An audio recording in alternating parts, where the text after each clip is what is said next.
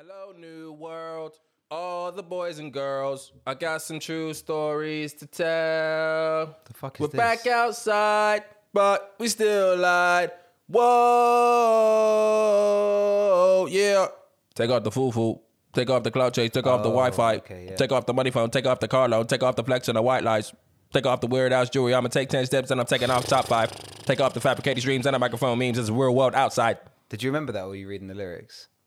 I remembered it. Fuck. Do you know my fucking memory, bruv? Is it didactic? When it's K-Dot, bruv. Okay. Hello, new world. Have you listened to that song where he's like, push these niggas off me like, huh? Is it on the album? You should have listened to it. I did listen to the album. If it's So on you the should- album, then I listened to So it. you should know that bit. Like, it was one of many unremarkable songs on the album. Oh, is that the energy we're on? That's the energy I'm on. We need to get into this podcast.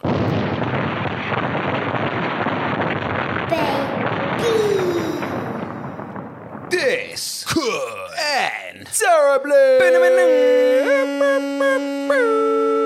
episode 42.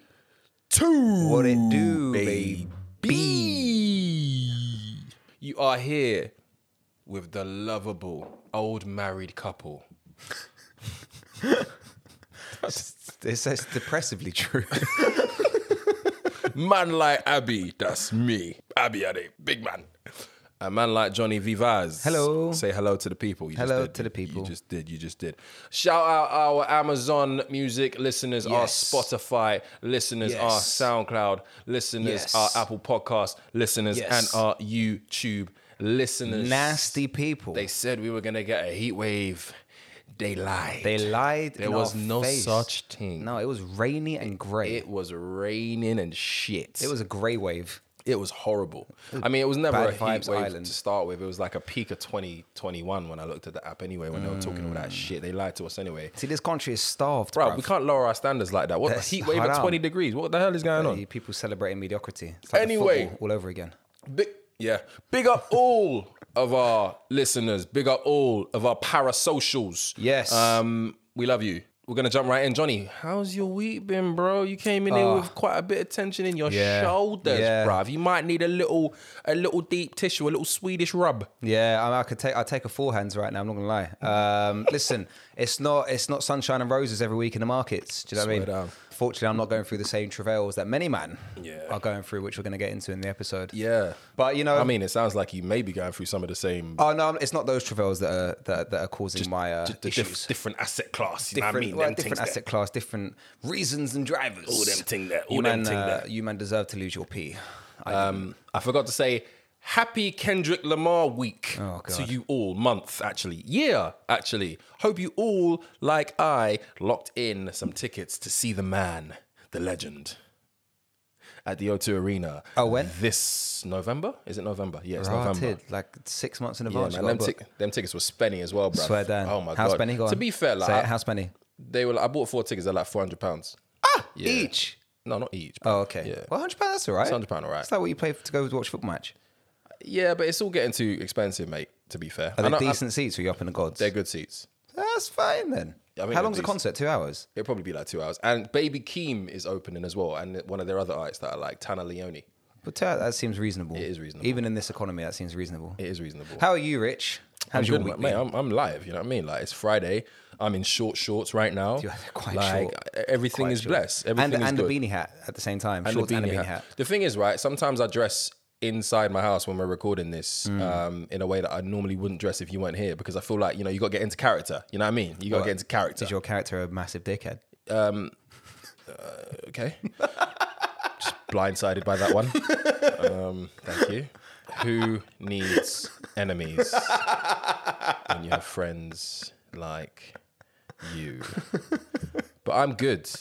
Oh yeah, I've hit the 5-minute mark on my planking, bro. Oh, yeah? Bruv. Mazel tov. Bruv. You are as strong as a 13-year-old gymnast. I did the calculations. If I go up in increments of 1 second per day for the rest of this year, by the end of this year, I'll be doing a 9-minute plank, papi. Jeez, that's quite a good effort, you know? 8 minutes, 51 seconds to be Close exact.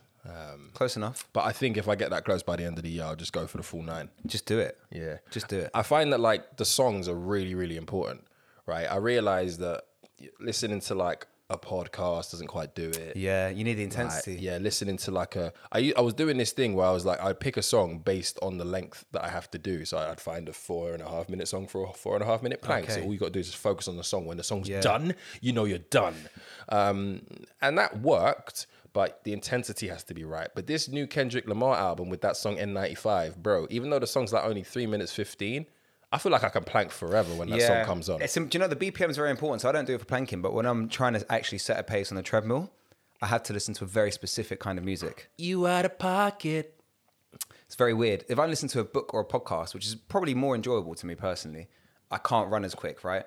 But if I'm actually trying to set a time, I have to listen to Bashment. You out of pocket. It has to be Bashment. It's very strange. Like reggaeton doesn't work, R&B doesn't work. I've tried running to grime, doesn't work. Has to be Bashment, and I can't explain it. You can't run to grime. To be fair, grime, it's too fast.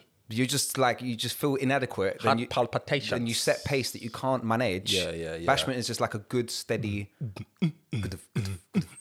Are you shaking your booty on the treadmill? a little bit. It's disgusting. A little bit. I'm That's waving fucking hands. disgusting. I really didn't want you to admit I've got that. pace. Don't worry about me. I'm aiming sub 24 soon. It's coming. It's coming, baby. Just like bare butt cheek percolations on the treadmill for you. I'm Latino blessed. What In the can I Ned. say? In the Ned. In the Ned. I didn't. We got a lot of things to get through because it's been a pretty busy week. Busy couple weeks. And I really didn't want to start here. But the biggest story of the week has obviously been what has taken place in Buffalo, New York in the last few days. I hope you're not desensitized. I really hope you're not desensitized. They will have you believe that because we're in the UK that this doesn't hit or doesn't hurt us as much, but I'll be honest, it's hitting harder than ever. If you don't know what I'm talking about, you've been living under a rock. But May 15th, last week, another mass shooting took place in America. I mean, I think they're well into the hundreds of mass shootings in America for 2022. This time it took place in Buffalo, New York, which obviously hits close to home. I don't have family in Buffalo, but I have family in New York, and I'm black, so naturally they are too.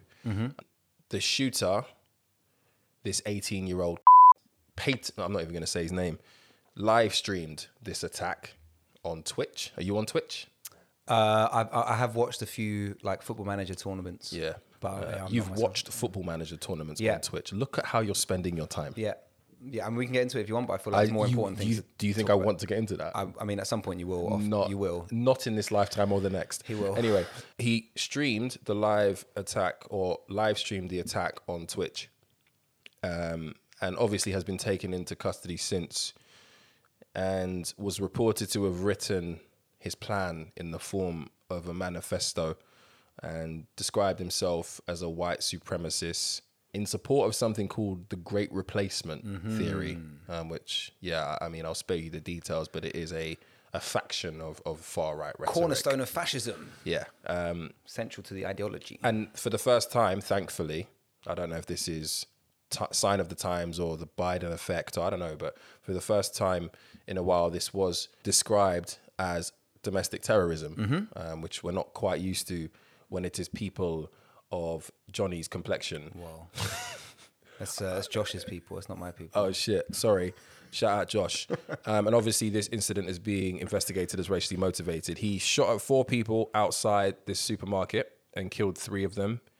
He went inside, shot at 8 people and killed 6 of them. Then killed a security guard who was an ex-cop. So 10 people killed, 3 injured. 11 of those were black. And you might have seen the point where he pointed his gun at a white person who was hiding, cowering, and then decided to divert his attention away from that person after apologizing to them and not shooting. The shooter then went outside where officers were able to talk him into dropping his gun after he reportedly aimed it at his own neck, which is crazy. And after his arrest, he was apparently making some disturbing comments regarding the motive and his state of mind. He didn't come from Buffalo. He traveled from 3.5 hours in from somewhere else in the state of New York. And obviously there's been condemnation from across America, from across the world. Biden has said something along the lines of white supremacy is a stain or a poison within America. I wanted to report it because we've had a while since we've had like quite a high profile. And when I say a while, I say that relative to America's issues, right? Like we've had a while since we've had one of these. And I don't really know what to say other than I just don't really know what we have. I don't, being a black person is quite difficult because it's like you go through motions or moments where you're just like, you read these stories and you see these things and you just, at least if you're like me, you're just like, raw, what have I actually done? What have we done to you? Like, what have we done to you, man? Like, I don't know why my mere existence can make you want to do this to me and my people, right? And I've always said, like, even before Trump came in, that we're sort of heading towards a quote-unquote race war. I think the way that culture is being used in different parts of the political sphere is leading up to a fucking disaster. But I was always being this anti-pacifist person that I am, was just like, nah, love is the only way, etc. But I'm kind of just now switching my rhetoric altogether. And I'm now just at the point where I'm just like, what will be, bruv? Honestly, what will be will be. Like, you stick to your own, we stick to our own. If we have to beef, we have to beef. Like a race battle royale. Let there be a survival of the fittest if that's the thing, innit? Because I'm tired of it, bruv. I'm tired of it. It's just, it's exhausting. It's fucking exhausting, bruv. Like, I mean, yeah. Yeah, I mean, what is there to say? 100 different angles. This guy, as you said, he came from inside state of New York, unlike your man, what's his name, Carl Brown or something, the guy who did the Kenosha shooting across the state line. Carl Rittenberg, that's the guy. This one's an intrastate issue, but he had a very clear mandate, much like the Christchurch shooter, Brendan, whatever that dickhead's name is. The great replacement theory is a very dangerous theory. And when I said it was a cornerstone of fascism, it speaks to the idea that white people are being replaced by outside races. The irony being that white people are native to the North American continent in the first place. It's a theory that's been used over and over again. It was the center of Nazi ideology, which cast Jews and Africans as threats in different guises to the purity of the Aryan race in Europe. Its modern incarnation is that, funnily enough, black people are going to replace, or Muslims are going to replace white people. The irony is, of course, that actually the demographic that's most likely to replace white people in the US is my people, is Latinos. So you don't really get white shooters targeting us, and I wonder why that would be. Yeah. It's got nothing to do with people's skin color, probably. And at what point do the US media establishment start to take culpability for the radicalization of these people? There was hours of airtime dedicated to the prevalence of online activity in the role of creating Muslim extremists and Islamist extremists. There were books written and propaganda campaigns about the dangers of black nationalism through the 70s and the 80s. And yet this white nationalism is broadcast on primetime TV on multi-billion-dollar networks in the US. This isn't a corner of the internet. This isn't a quirk. This guy is not an outlier.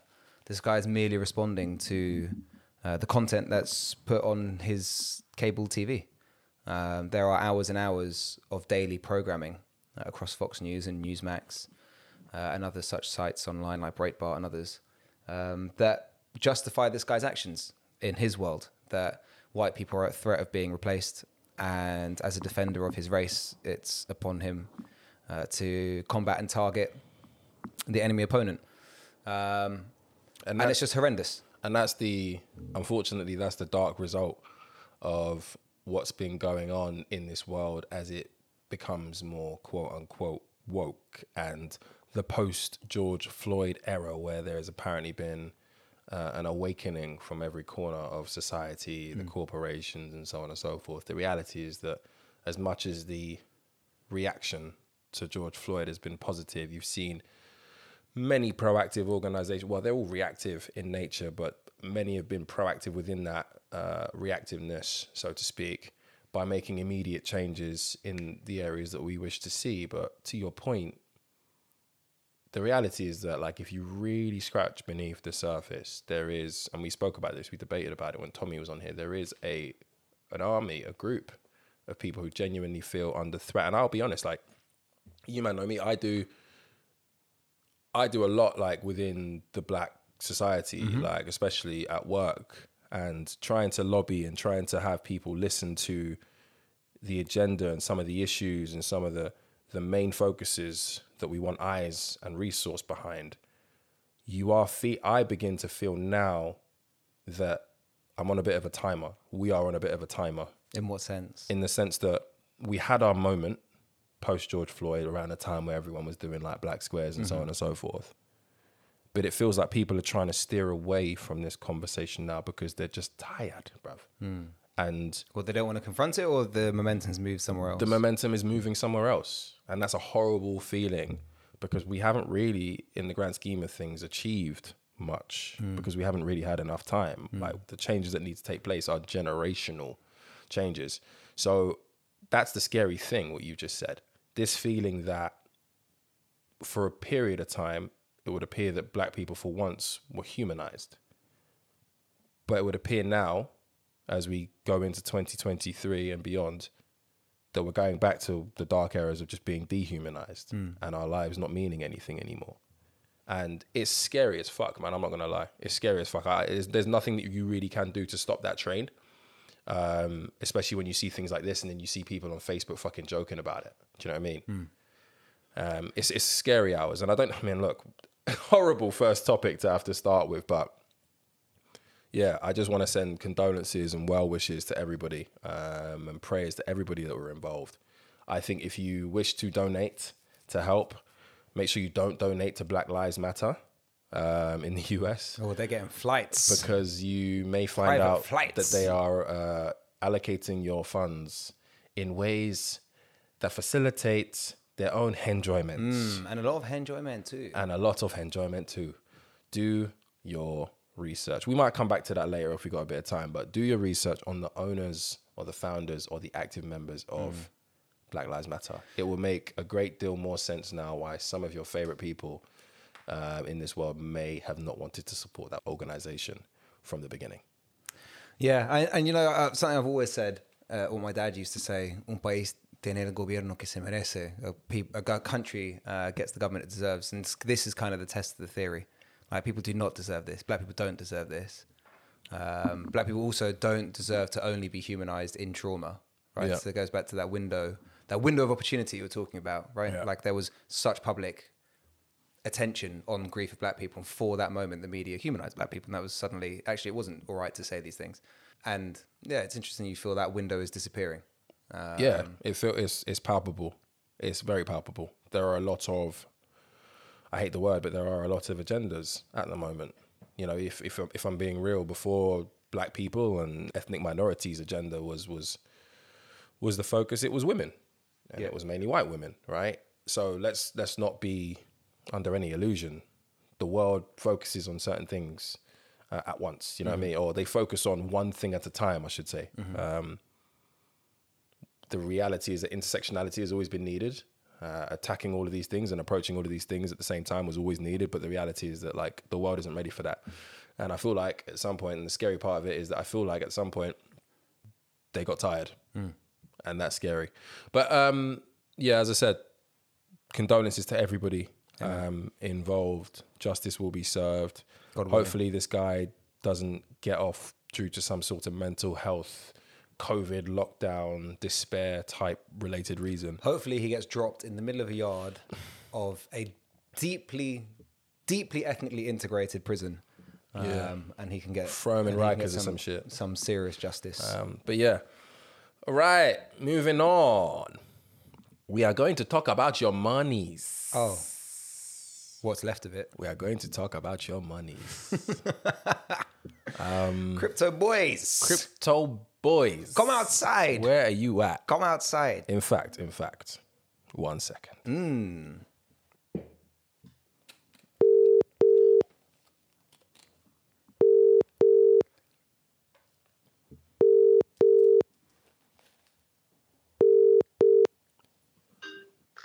Hello? Big Pack. Yes, This is Rich. Abiade from This Could End Terribly podcast. Wagwan. What's going on, bro? How are you, man? I'm good, bro. How are you, man? I'm blessed, bro. I feel honored to be on the podcast, man. Oi. Come on, bro. Energy. Come on, bro. How are things, man? How are things? Not bad. Yeah, not you bad, been bro, all not right? bad. Yeah, I've been good. I've been- been blessed. been crazy Busy, out here but for you know, the- busy's good. Amen. Yeah, it's been crazy You out know? here for you crypto boys, man. What's been It's been going mad. on? It's been mad. It's one of these things, you know, like in the crypto space. It's like everyone sort of forgets, you know, about all the good times when you were doing 30% month for month. Oh, talk about it. When you get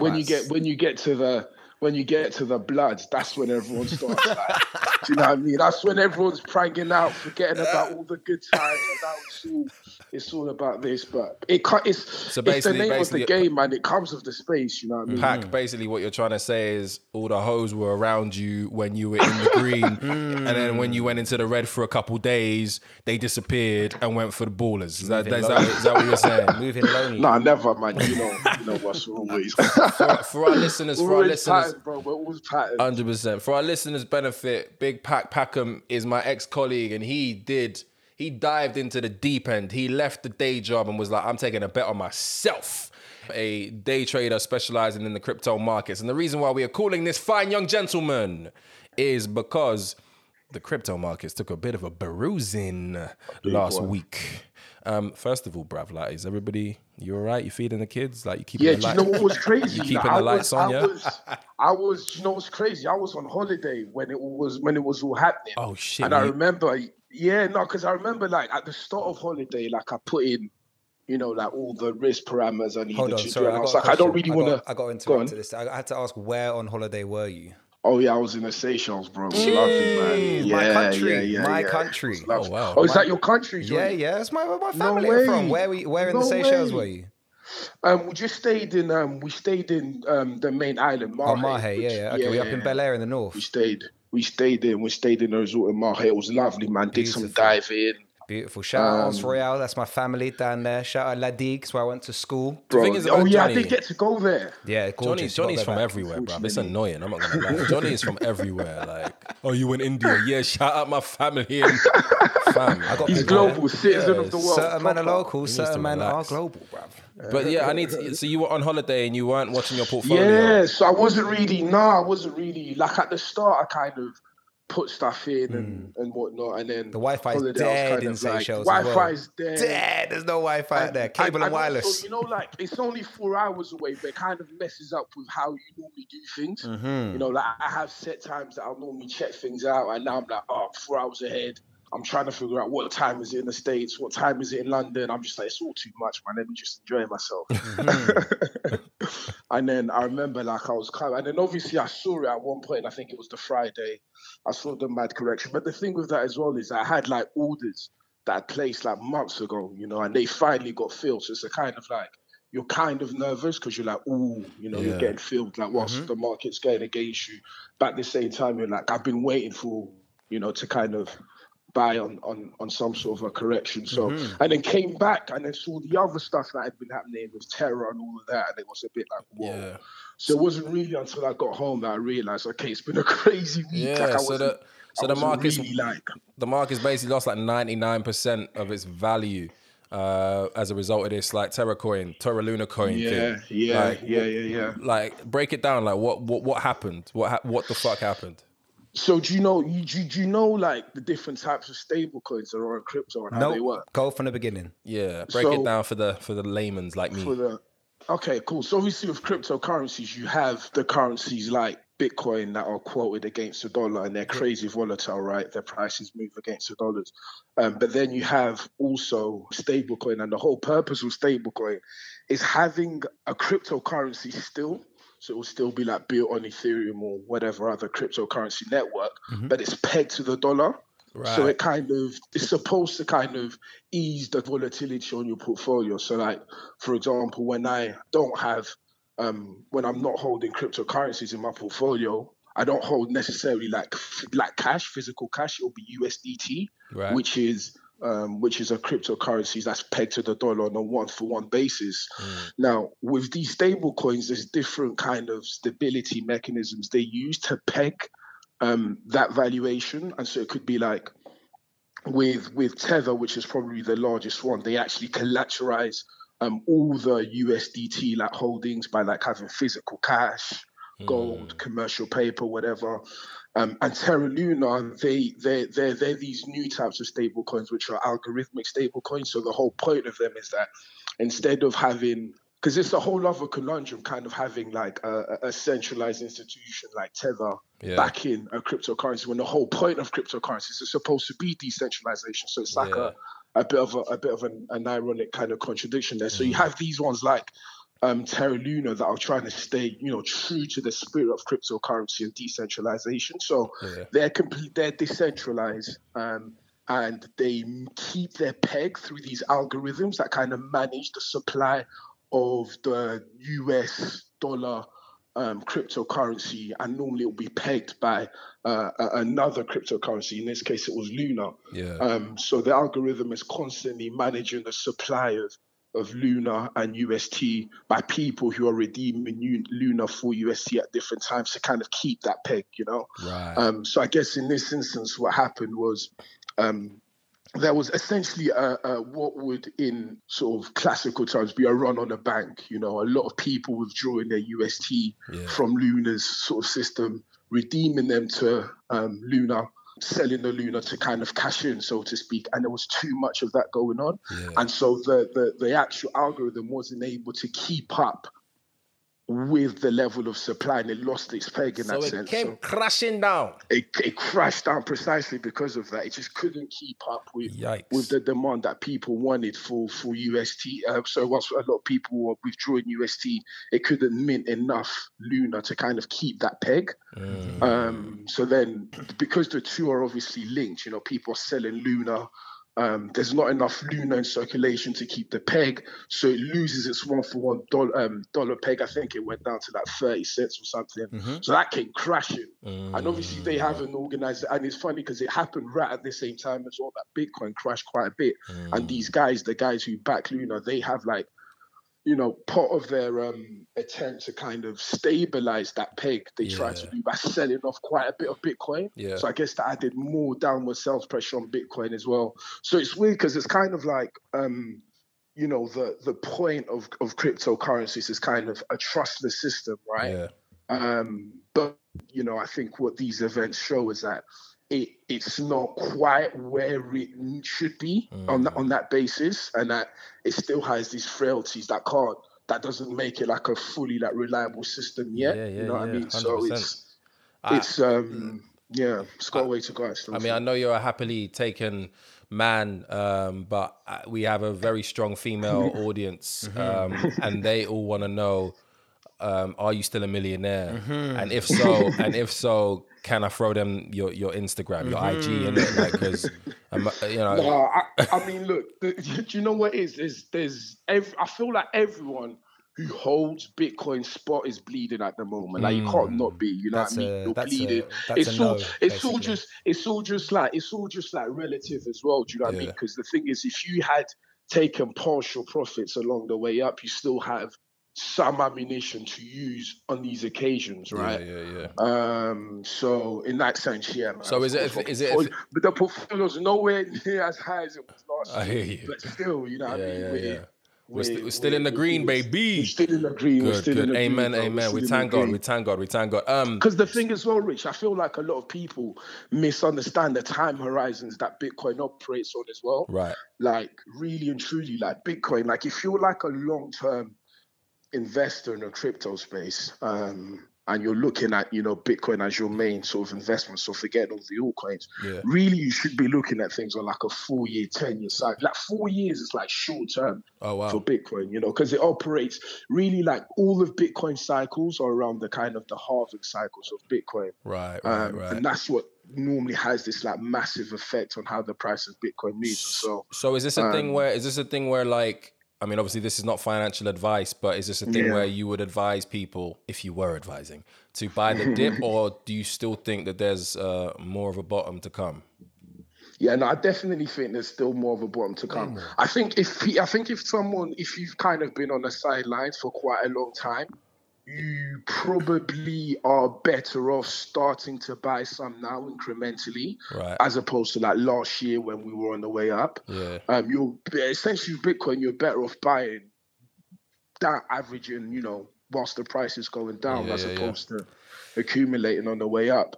But just like on the point of the 4-year cycle thing, because basically every 4 years, the kind of rewards for every new block minted on the Bitcoin blockchain is reduced by 50%, right? So really, if you wanted to be as risk averse as you could, I would wait until the next halving cycle, which is 2 years from now, and basically start putting P's in just after that halving takes place. Because like when you look, because basically there's been like 3 halvings, and literally it's always been halvings happened, then the price has skyrocketed. And that's obviously because the scarcity of Bitcoin's increased by that, right? By half, quite a lot. So I still think, because also you have to kind of place what's happened in a wider context, like what's been happening with interest rates, tightening the kind of money supply and making investors kind of look for more, less riskier assets, so to speak. And that's something that's going to happen for a while. So I have a couple questions, right?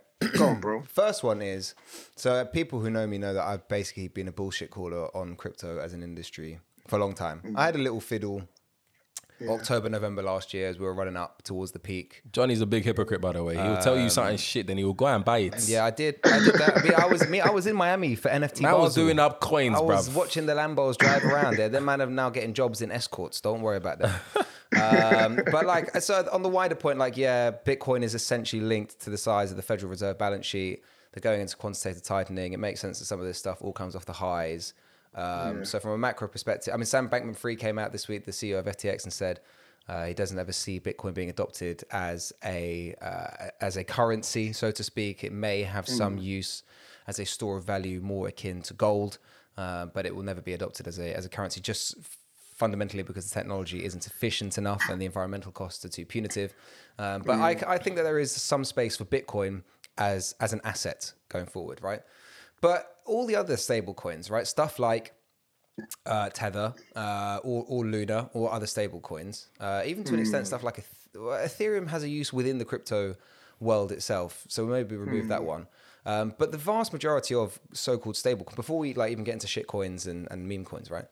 I am yet to find anyone who will explain to me clearly and lucidly why they're not all just enormous Ponzi schemes. Right? To me, it seems like they're all enormous Ponzi schemes. Bitcoin, which is the market standard, good luck with that question, Pac. will never be used as a currency, and I kind of agree with that. But even to the extent that global central banks are developing their own digital currencies. So even if we do move to a world where we pay for stuff with the digital currency, the ECB is going to issue a digital euro. The Bank of England's working on digital sterling. The Fed's doing a dollar one. Explain to me why, right? All these fucking stable coins, which basically only go up if more people put cash in, aren't Ponzi schemes. Because to me, that is the definition of a Ponzi scheme. As long as people put in, it goes up. But when they don't, it drops. Yeah. So I think there's the stable coins. That's one thing. And then there are the altcoins, which are basically all the other cryptocurrencies besides Bitcoin. Right. With the stable coins, they're not a speculative asset at all. The purpose of stable coins is just having that stability in price, reducing that volatility. They're not supposed to be seen as a But what's the utility of any of these coins? What's the utility? The utility just lies in the fact that it's an asset which has the same value as cash, but which doesn't have to, because you have to remember that, the whole cryptocurrencies movement is as much a philosophical movement as it is a financial speculative one. There's a lot of people who are disenfranchised from the financial system as it stands. And obviously for you and I, it could be easy enough to open a bank account wherever and whatever other currency we want it in. But for some, having the ability to have the equivalent value of $2, knowing that that's not going to fluctuate in value on your phone and being able to send that to anyone very easily is kind of, that's the kind of utility, so to speak. Do you see what I mean? So stable coins, they're not supposed to be speculative. I think if anything, what we have seen over the last week with UST is something which highlights the importance of having some mechanism to ensure that the stability of the stable coins can be guaranteed by whoever's overseeing that stable coin. And I think that's like a very important conversation when we speak of like regulations within the cryptocurrency space. Kind of ensure it's like a bank. That if at any moment you go to the bank to withdraw cash, it will be there. And I think that same assurance needs to exist for stablecoins. And it could well be that a centralized institution like the European Central Bank or whatever ends up being the biggest issue of stablecoins. But I think that stablecoins one side, they're not speculative. They're not supposed to be speculative. With the altcoins, on the other hand, I think I'm definitely in agreement with you about the majority of altcoins being Ponzi schemes. That I agree with, because the thing is, you have to remember that the stage we're at in the blockchain and cryptocurrency cycle is still a very early and young one. Yeah. And in any kind of early stage of human innovation, there's always space for exploitation, always, And I think it's the case with this as well, in the sense that there's projects that are being developed and being created, and literally someone will just stick a cryptocurrency, because anyone can make any kind of cryptocurrency. Like, it's not anything difficult to do. But essentially, you'll just get a company or a group of programmers, developers, whatever. They launch a project, launch a website, slap this cryptocurrency on the project. And in reality, it could be a solution that has no need for cryptocurrency. Like, it can operate fine without, maybe it does need blockchain, but it can have a different kind of blockchain, but doesn't need its own currency. Yeah. And then what they then do is they drive up the value of that cryptocurrency by speculation on how good the project is, when in reality, there isn't that much of correlation between anything the project does or the value of the cryptocurrency. And we see that often actually where you get, all these pump and dump schemes where there's like the semblance of a project that's going to be so sick or whatever. And then they create this cryptocurrency. Doesn't really have much use. You buy it on the speculative hope that it's going to go up in value, but then you look beneath the point and you're like, this company ain't shit. Do you know what I mean? And I think that I invested in an OFB coin. OFB, like Heady One, and them, they launched a coin in it. I invested in that. That's 500 quid. I'm never gonna see again, rude boy. No way, Rich. You did that. That is so funny. Man, I got fleeced. That's a bit of a sticky one still. It's a sticky one still. But this is what I mean. It's like you can have a record label.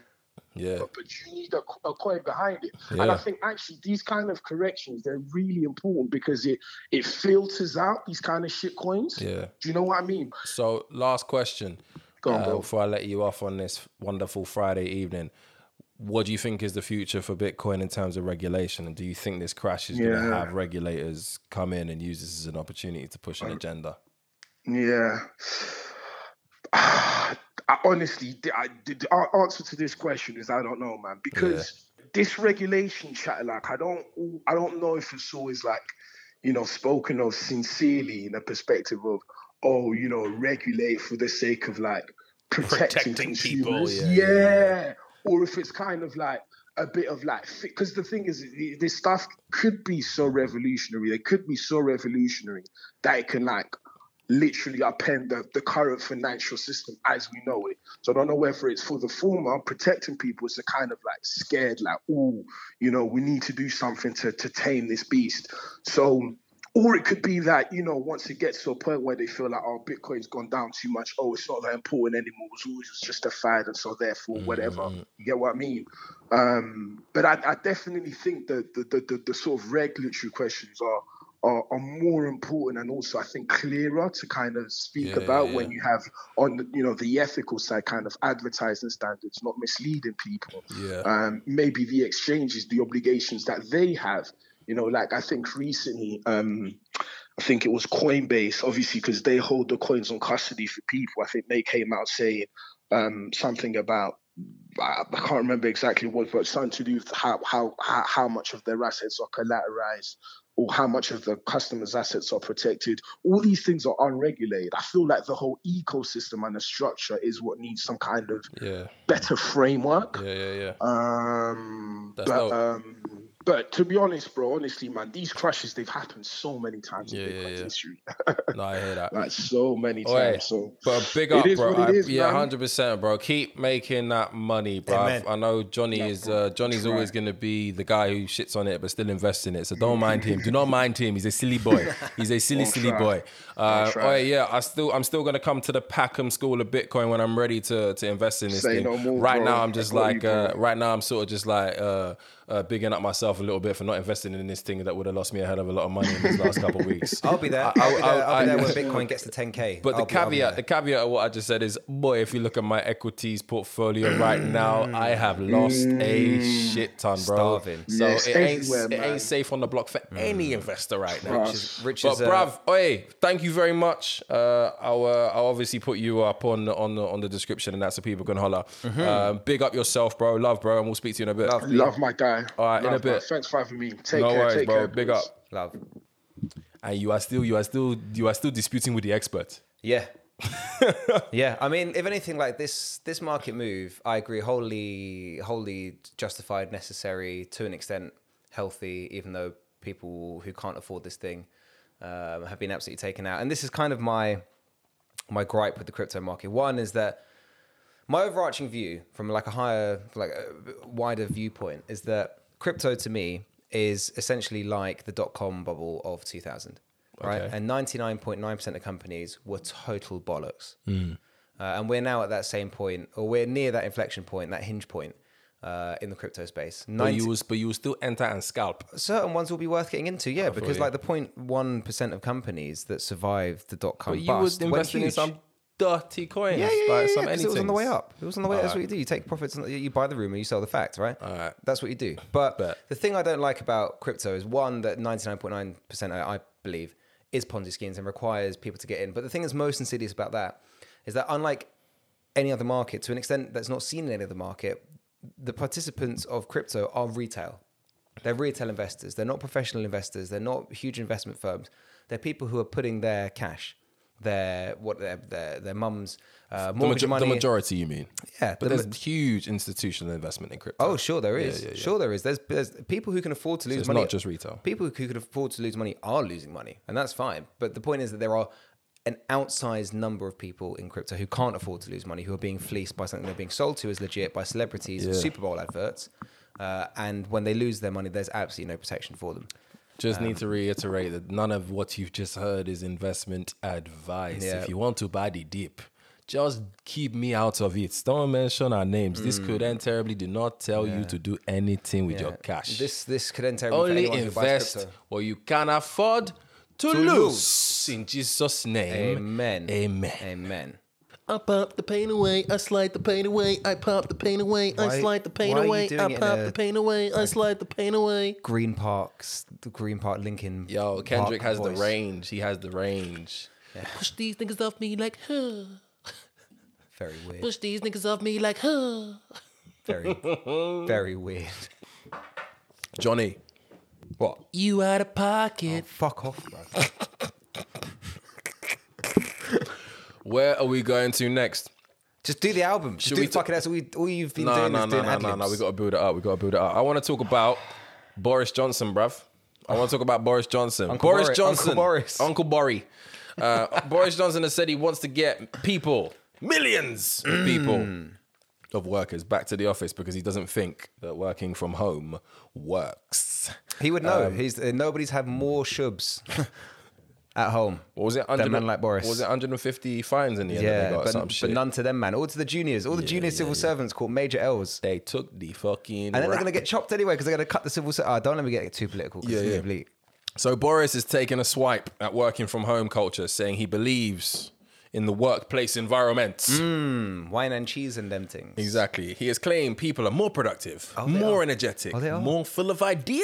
Oh, they are, when yeah. surrounded by their colleagues and full offices help revive town centres. That's demonstrably untrue, but anyway, carry on. And then he gave us an insight into his own productivity levels Right. while he works from home. And he said it involved a lot of walking very slowly to the fridge Man, does he look like he walks slowly to the fridge? But is this guy not busy, bro? You run a country, fam. And forgetting what you were supposed to be doing. Yo, our Prime Minister is bantering, man. This He idiot. is bantering us all. This and you idiot. lot are taking it for... we are all dickheads, bruv. In this here UK. We are dickheads, bruv. This one's an example of un país tiene gobierno que se merece. Let me just repeat. He said he's giving us an insight into his own productivity levels at home. Yeah. He said it involves You might vote for him. slow walking to the fridge Yeah, and landslide. forgetting what he is supposed to be doing. 80 seat majority. It's a fucking piss take, man bruv. gave him that. Why is he talking to us like we're mugs, bruv? Because we are mugs. We are mugs, and the majority of this country will continue to vote Conservative. Shout out Keir Starmer for failing to provide opposition. But this is what I mean. All right, no, we'll get serious. Like, I'm sure that a few of the Conservative Party donors who are long commercial real estate have probably had a word, and that's Yeah. likely why. Uncle Dom Cummings, the Regent Prince of Twitter, has been making the point. Is he active on there? Oh, what? For real? Are you mad? I'm not there. It's the single best account. Second to Donald Trump. Oh. Dominic Cummings is the second best account on Twitter. Swear down. But basically, Little he reckons... cabbage head. He reckons, like, awful hairline, but he reckons that where this is coming from is because Boris is being pressured, not just by newspaper editors, but by newspaper proprietors. Serious institutional money wants people back in offices because they're paying a shit ton of cash on long-term contracts for commercial real estate rent. And not having people concentrated is impacting these businesses, as it's also likely impacting the money that's generated by commuter train services, private franchises, etc., etc. The idea that everyone should all commute to the same place that benefits town centres as an argument is demonstrable in its fallacy. And for balance, like, just so we keep it a buck with our listeners, this is two people who actually enjoy being in the office slash 100. kind of have to be Yeah. in the office Yeah. for the majority of the Yeah. time. I've got a 3. What's your official policy where you work? 5 days a week. 5 days a week Yeah, in yeah. office. I've got a 3-day a week in Okay. the office, but it usually ends up being 4. Well, I have 6 but- screens. So I have to be in the office because I can't trade from home. Yeah, exactly. So you trade, so it's different. You need more powerful machines. proper You Wi-Fi. need more screens, Yeah, etc. yeah, You yeah. need stability and all that stuff. For me, it's more of a collaboration. So this whole thing that he's saying actually applies to my organization. Mm-hmm. My organization is an example of where, the culture of collaboration and learning by osmosis. That's bullshit. Sertaban and just spent having £1 billion people in a around. building. That's why they want people in it. Yeah, 100%. But listen, this idea for balance, we are saying it as people who have to Yeah. be in the office. So Yeah. we're not taking it from a one-sided. Yeah, it's not as if we're work narrow-minded- from home zealots. Yeah, Like, yeah, we don't yeah. get to do it, right? But this idea that it's good for the local economies to have people back in offices, like that's such obvious bollocks. Such obvious bollocks. One, because like these local economies that have had people coming to them for years and years and years, those businesses have got good amounts of cash, and even the small businesses still have reasonable cash flow coming in, even if it is marginally less. So a reasonable amount of cash flow from people who do flexi work. Right, so the people who are doing 3 days a week will still go and have lunch at these small businesses, and will go and get coffees at the small independent coffee shops. But what the work from home balance does is actually supportive of what is purportedly a key cornerstone of Conservative policy, which is to regenerate the high street. People working from home means that people are shopping local. People are going to local cafes. People are going to local restaurants, and they're going to their local shops Yep. in their commuter towns. Support local. Yeah, but people are supporting local when they can work from home. Yeah. When they can work from home, As right? they should. As they should. If you force people to go back into the office, then all of these local businesses Costas. in commuter towns where people live, they're going to lose all of their custom because nobody's going to be around during working or during daytime hours, right? So if the genuine desire of the Conservative government, which obviously isn't, is to spread the economic activity and economic wealth across a wider geographic area, then you would support people working from home because it means that more people spend more time in more space. This motherfucker is attacking them from both ends. We're literally living in a quote-unquote cost of living crisis where he refuses to implement like windfall taxes on these energy companies, refuses to subsidize our energy costs. Every single motherfucking thing is going up These are in choices. price. We've just had inflation increase. All of that shit is happening right now. And he is still trying to say to you, get out of your house, spend more money on your commute, on your lunch. The cost of everything is going up, but maybe, as these ministers said, maybe you should get a better paid job, Just or earn maybe more. you should just earn more or just work earn more more. hours. I just want to give It's a a shout mazza, out. bruv. I just want to give a shout out to my good friend Rishi Sunak. Mazel tov to him. He 222nd richest He today made the rich list. family Mashallah. in Yeah, Mazel tov. the world. Yeah, made the rich list in the UK. Oh, was it UK? It's the UK rich list. What, 730 million? Is that 200? She's worth 622 million. And he's worth a bit more. All right, cool, UK. But yeah, Mazel tov. So like, if you were concerned that the people in charge don't understand the common man, like, don't worry. The bloke who runs the economy is worth nearly £1 billion. He's highly relatable. So I don't know, what is there to say? These people are mockers. I mean, the question I was actually going to ask before we move on from this is, do you think, and I guess this is the real debate, this is what people really want to know, do you think that this hybrid working thing is just a momentary phase? Do you think we're eventually, let's say in a year, 2 years' time, going to be back to everybody 5 days a week? Yeah, I think we are. 100%. I think we are. Yeah, it will be a bygone memory, and all this like anti-work from home propaganda is going to come thicker and faster as people start taking losses on these commercial property portfolios. Like, it's bullshit, man. Do you like, think the compromise might be a 4-day week? I mean, I'm very pro a 4-day week. We had this conversation with shout out man like Henry on episode 40 about the benefits to productivity. The point that I was about to get onto is like, basically, like, fuck capitalism, bro. You people have been stealing our surplus labor value for fucking years. Like, if I want to take a nap because I'm working from home, fuck you. Like, if I want to have my lunchtime rub, fuck you. Like, Rub or tug. Okay. Rub, tug. thought you meant- It's yeah, terminology cool, in it, right? cool. You people have been stealing my surplus labor value for years. It's about time I fucking got some back. Like, we're I not feel at the you, bank. The governor of the Bank of England said that we shouldn't be asking for pay rises. Yeah. Right. So if I'm not allowed to have a pay rise, I'm gonna have a lunchtime wank. I'm taking a 3-hour lunch and it might involve a tug. I shouldn't have said that. I got listeners who know some of my activity or what I should be doing. Fuck that. Work from home is good for many reasons, right? And before we get to the idea of a 4-day week, which will never happen in this country, working from home is good for many reasons. It's better for workers. It reduces the cost. In these hard times of cost of living, it reduces the cost of the commute.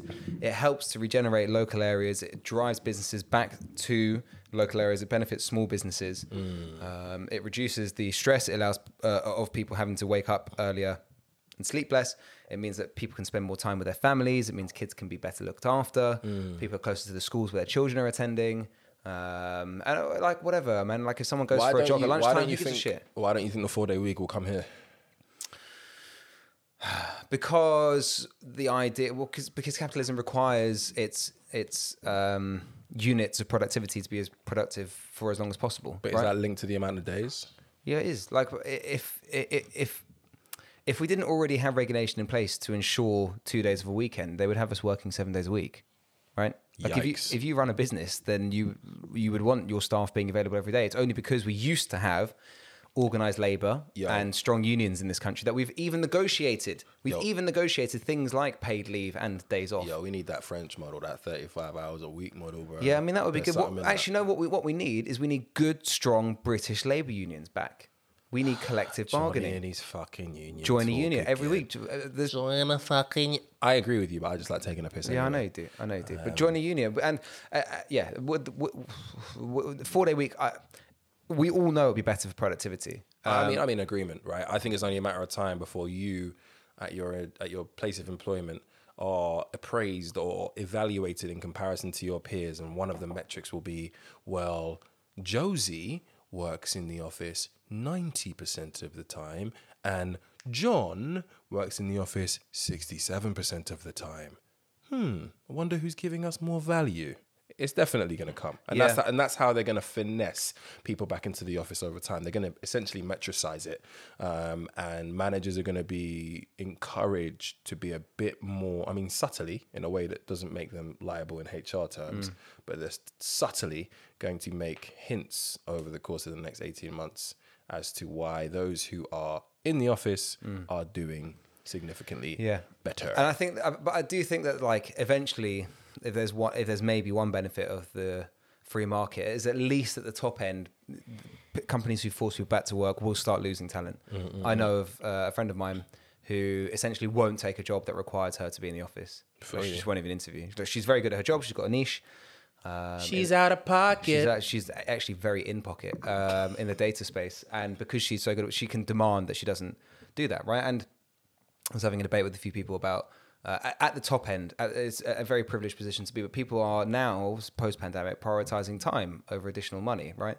And you can see Goldman Sachs this week, for example, have given their senior executives, MDs and partners, unlimited annual leave, right? Ooh. And this is a drive towards non-monetary rewards because people are demanding their time back. And part of demanding people's time back is stuff like working from home, or the flexibility to work from home. So at least at the top end of the market, maybe this will start to feed in where people have the bargaining power. So it goes back to the point of joining a union, because your bargaining power is exponentially increased by collective form. And so join a union, bargain for working from home, bargain for a 4-day week, fuck the Tories, fuck Keir Starmer. When we spoke about when Ukraine initially got invaded, we were speaking about how this shit could escalate. We were you mentioned some dude, some guy from Finland, some sort of shooter. Yes. What's his name again? I can Google it. I've forgotten his name. I mean, it doesn't really matter. But Finnish is a very tough language. What was the guy's name? I don't know. But either way, I think we might need Simo Haya. When was he from? Is he dead? Oh, he's dead. Is he long gone? He died in 2002. I bet we might need him back. We might need the battalion back. Yeah, or his grandson or the granddaughter. Yeah, we need the family in here because, and I feared this day would come. Sweden and Finland will formally submit simultaneous requests to join NATO this week. The Swedish Prime Minister Magdalena Andersson has said, in a seismic shift in Europe's security architecture after Russia's invasion of Ukraine, and has agreed to do this in conjunction with the Finnish president, who is... Isn't she the one that got battered and didn't pick up her phone? She paying, bro. Yeah, she's sick. I think she's young as well. I think she's like mid-30s. Yeah, she went out on a night shit. out, got lit, and then her phone ran out of battery. Shout out her. She's gang. Gang. So the issue before, as this was proposed, was that Russia were basically saying, hey, yo, Finland, don't even think about it. Niet to them, man, innit? Don't try it. Don't even think about it. If we feel like you are trying to do a thing, we will come and fuck up your life. We will come and do it. Finland, to their credit, they went, good luck. They were like, come at me, bro. Come at me, bro. We done run this film before. And I've been reading quite a bit about Finland recently. Okay. What have you Fun found? fact about Finland is that over the last 50, 60 years post World War II, because of their 830-mile border with Russia, they have actually, in, I think, a relatively short space of time, managed to come up with enough bunkers to house more than the population of Helsinki. Swear down. So in the event that they were to be invaded, everybody's safe in Helsinki. I don't know how that applies to all of Finland, but basically the infrastructure and the architecture of most buildings in Finland accommodates what might happen if shit goes down, right? So people can go to the bottom of their building. There are these sports centers, swimming pools, which are essentially used as those things because otherwise they're out of use, but in the event that things go down are actually shelters. And they are nuclear proof. Swear. So maybe that's why they don't give two fucks about any threats. And what's interesting about this is that Finland haven't been part of an alliance, a countrywide alliance like this since the Second World War. Sweden have not been in one for something like 2 centuries. And ultimately, all of the existing NATO countries have to agree for them to come on board, which is presenting a bit of an issue in itself because man like Erdogan out of Turkey is like... Nah, fam. My bro, seems like you've been friendly to the Kurds. Me not like it. Can't have that run. We can't have that. Can't have that run. So currently, Turkey have actually vetoed the whole thing because they are rejecting it. And I'm sure it's posturing. I'm sure it's... They want cheap fighter jets from the US. Yeah, with the Turkish election and all of this other stuff in mind. But this is happening. And what was initially people's worry is that Russia would respond badly to this. But what has happened, and I don't know if this is a result of what's been going on in Ukraine, but what has happened is the rhetoric has changed quite a bit. So whereas, Russia went from saying, bruv, don't try that thing, they're now kind of just like, all right, Okay, as long as we don't feel an initial threat from you, as long as we don't see any movement, anything that looks a bit dodge, do your thing. I think that's just a mistranslation of the Russian expression for "fuck around and find out," which is what really concerns me. I mean, they're obviously not happy about it, right? They've promised to stop delivering gas to Finland. Oh, did they? Yeah, and like most of Finland's gas comes from Russia, although fortunately only like 10% of Finland's energy consumption is gas based. But they've like cut off. Another win for for Scandinavia, the Nordics. Yeah. Another win. Yeah, small problem is that they've also cut off the electricity supplies. They're not sending electricity to Finland either. Oh wow! So clearly, Russia's we don't have pissed. any Finns listening to this podcast right now. Do we not? Was that not? Did that not come I'm off our saying map? if they switched off the electricity, they might not have the Wi-Fi. And they might Not anymore. No, I'm sure they've got other sources. They've probably got like solar. It's just and a them bad things. joke, Johnny. It was just a bad joke. Yeah. bro.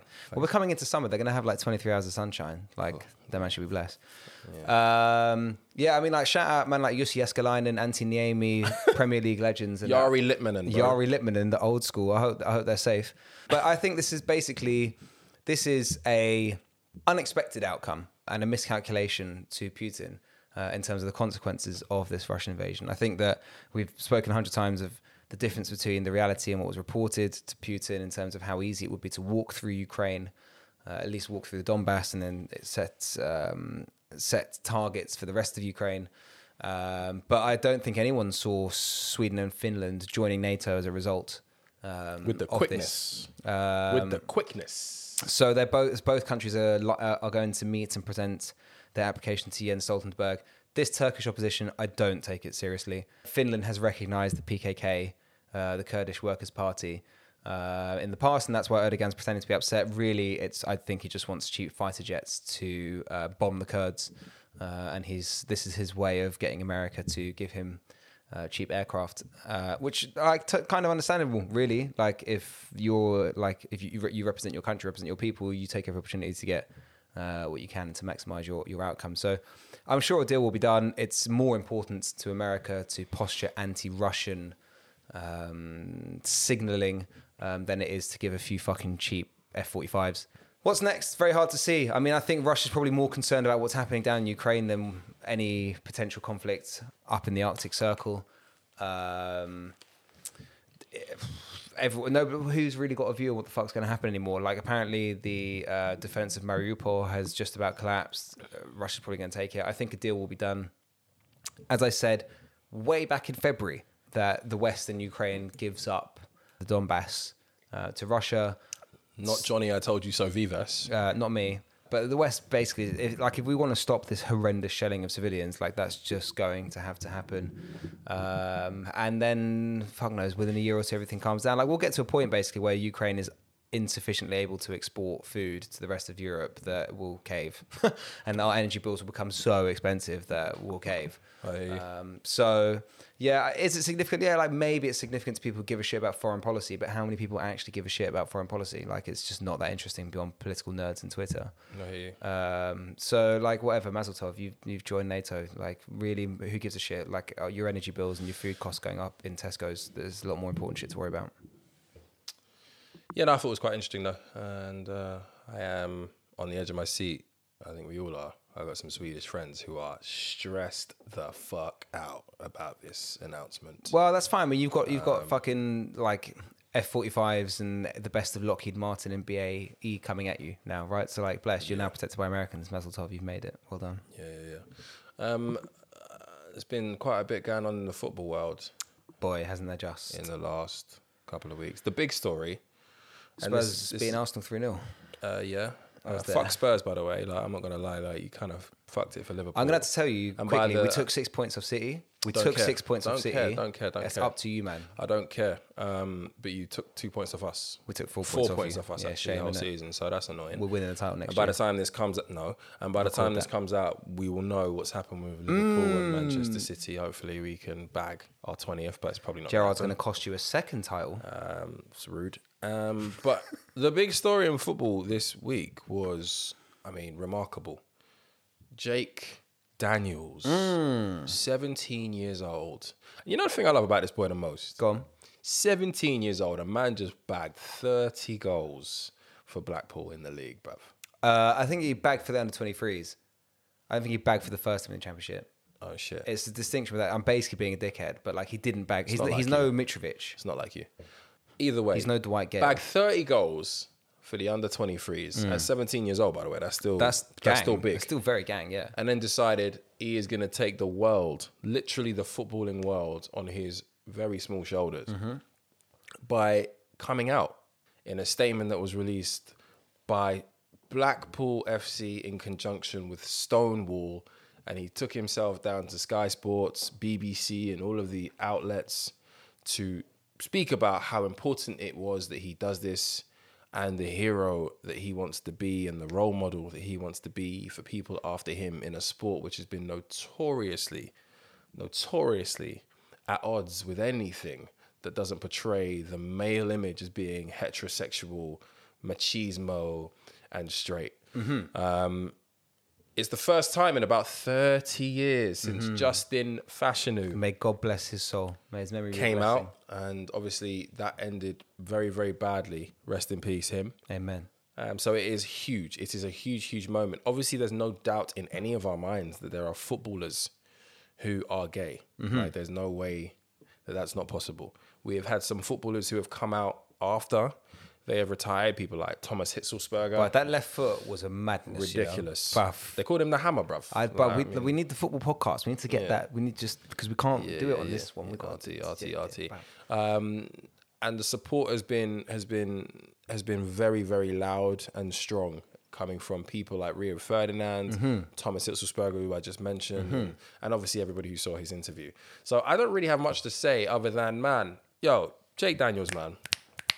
Set of bollocks on this lad. Big the fuck up, bro. Amen. Like, your life, I would love to sit here and say that your life is going to be way easier as a result of what you've just done. The reality is that football stands, terraces are still filled with a lot of scumbags, right? So brace yourself for a lot of abuse. Brace yourself for some very, very backwards opponents who may try to get into your head to make you react while you're playing against them, to give themselves an edge. But all of that, hopefully, pales in significance to what you have done. Amen. I think it's an amazing, amazing achievement. We had a lad in the Australian League who also did a similar thing earlier this year, back end of last year.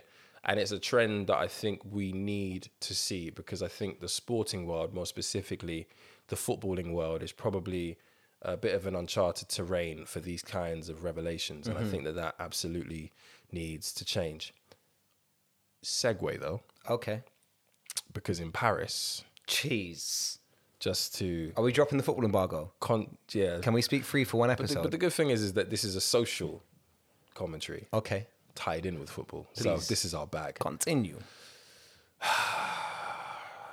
There's a footballer who plays for Paris Saint-Germain, What's his name? Idrissa Gueye, which is Ironic. quite ironic. And he apparently refused to play in a match to avoid wearing a rainbow symbol in support of LGBTQ plus rights. He used to play in the UK, in England, more specifically, for Aston Villa and Everton, and was allowed to miss this game. And his boss, Maurizio Pochettino, one of Johnny's gods, said he missed the game for personal reason. Said he missed the game for personal reasons.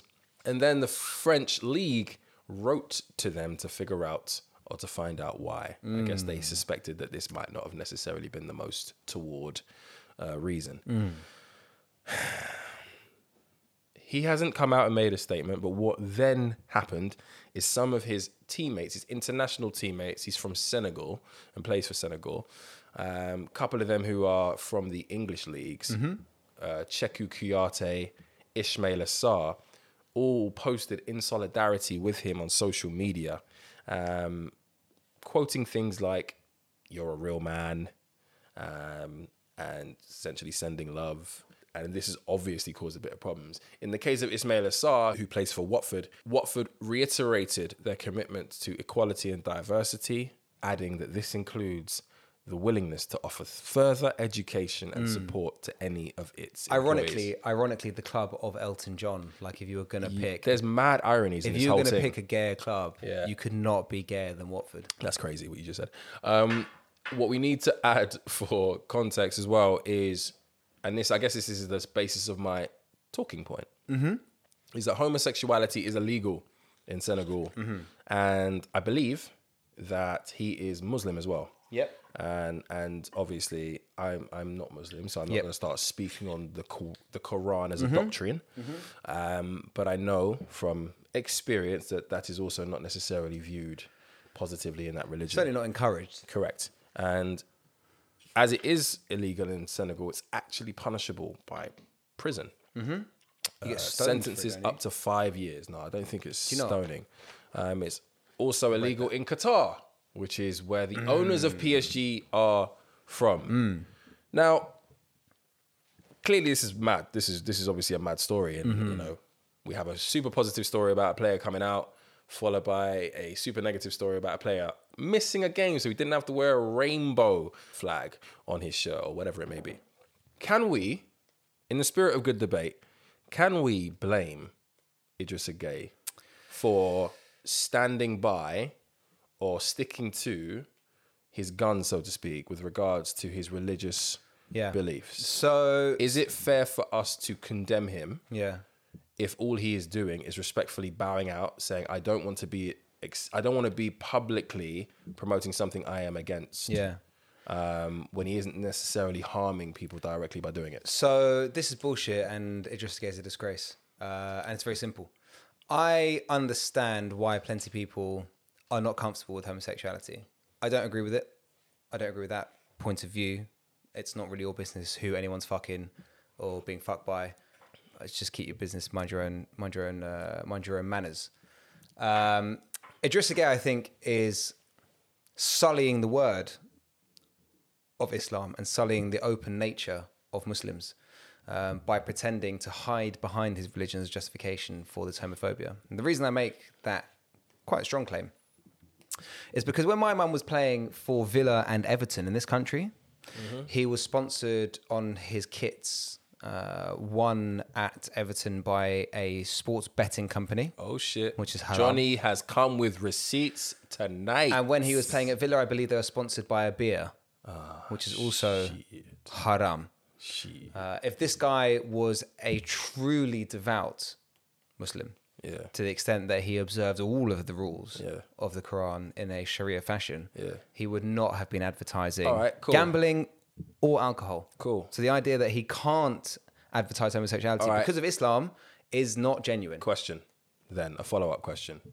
If it has nothing to do with religion, is he allowed to not believe in homosexuality and step away from a football game as a result? So I believe he is entitled. I don't necessarily think that people should be homophobic, but I think he's entitled to be uncomfortable with it. And I think that if he doesn't want to promote, or if he doesn't want to do something that he believes is promoting homosexuality, which is a mad argument to make, but if he doesn't want to do something that he believes is promoting homosexuality, then he's as like a free speech advocate, he's not necessarily hating. He hasn't condemned people for being gay. He just said, I don't want to do it. The reason I take objection to this action is because the implication is that he doesn't want to do it because of his religion. And that's obviously bollocks because he's promoted gambling and alcohol. I mentioned the Muslim thing. That hasn't come from him or his party. I mentioned that. I said that might be an element. It's been allowed to filter out. But maybe that's been allowed to filter out. That's not true. These people have 4 PR machines. If they want to display all these kinds of myths, they could do. I kind of like, if we go back to like the Wiley incident, right? Like, I get that Wiley just has a theory about Jews controlling the world or whatever, and like the guy's a stand-up anti-Semite. That's blessed. Okay. And I can take people being a stand-up. He's not the first stand-up anti-Semite. That's cool. I don't know what it's like being a black guy. Oh no, I'm sure it's like I'm sure it's like people who just don't like you for being black. You would want someone to be honest about why they don't like you. For being let me black. give you a likening. A likening to this for me is like when Marcus Alonso, the Chelsea left back, is the only person on the pitch who doesn't take a knee. I can't remember what his reasons him and Wolf Zaha. Yeah, but I can't remember what his reasons are. But like, I genuinely don't care. When I see him not do it, I want him to lose. And I guess that's kind of what I feel like Idrissa Gueye is kind of missing out, right? He would have probably wanted people to take the knee in solidarity with the struggles that come with being a black person. And coming from a religion as beautiful as his, he needs to understand that with the LGBTQ plus community, there are also plights, there are also struggles, there are also stories. And which better way to exemplify the fact that your religion states that we are all equal than to just fall in line with something like this? It doesn't necessarily mean you are gay, you want to be gay, you agree with everything gay, but it's a wider message that you understand the struggles that come with being gay, with being from that community. And that's where I think he needs to kind of go back to the drawing board or get a little bit more enlightenment, because it's just not a good look. And I feel like, I don't know. I guess I don't really know how this is gonna play out. I guess we'll find out with the league. I don't know if they're gonna be able to prove it, but it's a shame. Listen, this is bullshit. You're a bigot. I'm a bigot. Everyone listens to this is a bigot. We're all bigots in our own way. Just be honest with your bigotry. Own your bigotry. Don't hide behind I ain't no a bigot. beautiful culture and a beautiful religion. Don't hide behind Islam for your homophobia. I love everyone. Right? You've been very comfortable promoting other haram activities. Don't pretend that it's Islam. They just don't If like you're going to my be a homophobe, be a homophobe. That's fine. They just don't like my black ass. And you would want someone to be honest that they don't like your black ass. I don't want to know if you're racist. Please don't let it show. 'Cause my skin can't take it anymore. And if you're racist, please don't let it show. Oh, baby, I just want to know. I don't want to know. No, you do want to know. That's the point. You do want to know. I don't want to know. No, you do want to know. I kind of do want to know. Johnny, the king is back. Oh, God. Just go off, bruv. You out of pocket. Please stop it. Kendrick Lamar Duckworth. That's a mad name, Duckworth. Oak Lamar What? K. Dot Is he Irish? is back. 5th studio album. Mid. 18 tracks. Too many. Double album. Double album. Production by Soundwave. Pharrell. Boy Wonder. Alchemist. The greatest. And I actually know somebody on this album. Swear down. Yeah. Who? Duval Timothy. Shout out Southeast London, baby. Well, we're never going to shout out South London. He's from a family of very talented musicians. Swear. And Isn't it bleak how some people just have it in the genes? Like, it's crazy. I mean, I'll tell you his story another day, but he's amazing. can we get him on? Can we get him on the pod? Or is he too famous? I mean, he's dropped off Instagram recently as well. I mean, I guess that's what happens when you're that famous. Shoulder bumping with greatness. Jeez. Kodak Black on narration. If you needed Shout any out. further proof that Yes. this weird and wonderful rapper from Florida was a little legend in the making, he's been co-signed by all of the big artists now. He's a narrator on this thing. Yeah, he's talent. This still. guy approaches daddy issues, transsexuality in the family, social commentary on black people, our plight and how we approach our plight with each other, therapy, infidelity. He hits a completely different stratosphere lyrically and artistically. Me and Johnny are looking at each other without blinking while I say I'm not allowed this. to interrupt, so just get it off your chest. You can't interrupt. Let me get this off. This only it took 1,855 days in between last album and this one, buddy. That's how long we've been waiting. Could have been more. This man hits a peak every single time he comes out. Every time, Johnny. I am here to put it to you that when you speak about the upper echelons of rap, Kendrick Lamar needs to be in the conversation. Well, like Biggie Tupac level. Look, I ain't gonna go that far. Well, that's upper echelon. I mean, look, that is upper echelon. For me just say personally, it. Say it with your chest. for me, I'm not the biggest Tupac and Biggie fans, right, in the world, right? So for me, it's a completely different conversation. My gods are Andre 3000, Jay-Z, Black Thought, Lupe Fiasco, Kendrick. Is Kendrick more significant to rap than Big L? Are you gonna let me get my review off? No, because I need that question answered Big first. L, of course he's more significant to rap than Big Oh my L. What the God. fuck are you talking about? Big L. I proper don't know why we're friends, bro. What are you talking about? What- Anyway. 139 and Auntie Lennox. Diaries. Oh my days. Mother I Sober. Father Time with Sampha. We Cry Together. You hear that shit when they're fighting? Yeah, that was You lit. hear that shit? That's the best track off the album. when Silent they're Hill. beefing. Yeah. Push these niggas up me like, No, don't do that. Please don't make eye contact with me when you do that. Please don't do that. are you happy for me?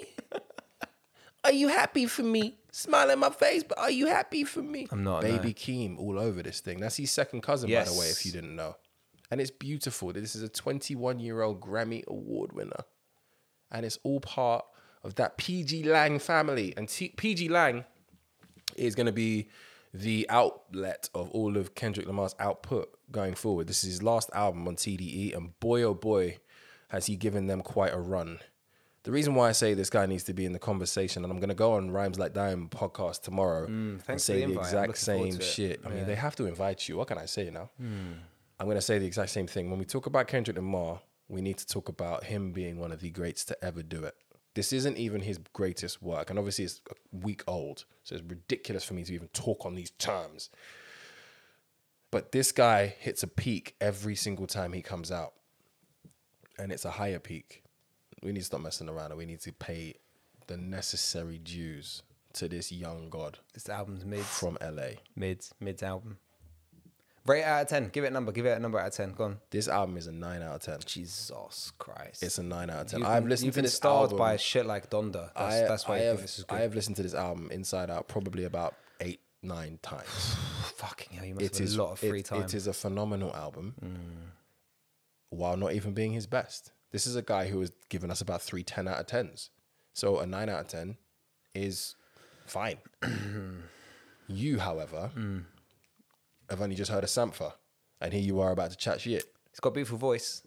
Beautiful voice. Beautiful voice. Yeah. Maybe the best thing about this album is introducing me to Sampha. Early morning, wake up, practicing no day up, tough love, bottled up, no chaser me, no chaser me, no chaser. Can you hear my pipes? You sound like Jamie XX singing. He's a DJ. He's a DJ. He's got tones. You want to banish me to the fucking mountains because I don't feel like Big L's the be all and end all. That's right. Talking about Jamie X. Okay. Not other than Big L. Is Kendrick Lamar more important to rap than Big Pun? Yes. Oh my days. Of course, he's more important to hip hop. Oh my days. Why are we friends? Do you think Big Pun don't like this guy? Do you think bruv? Big Pun is like culturally significant to hip hop? Yeah. I think you're putting your bias and your love for Big Pun in front of the. Are you not? We're talking about 5 albums. Pun never did that. We're talking about... because he fucking died, bruv. Bruv, I'm just spitting the facts. Okay. Look. I've been there. I've been to the Queen's Memorial. I've been there. I'm just spitting facts. Did he release 5 albums? No, because he Don't give me no reasons, please. Should have started rapping earlier, okay? It's mad chat. 5 albums that are all pretty much recognized as classics. Well, I mean, let's say 4 because this new one will be, but isn't just yet. It will not, but that's fine. The Grammys, the cultural impact, the success.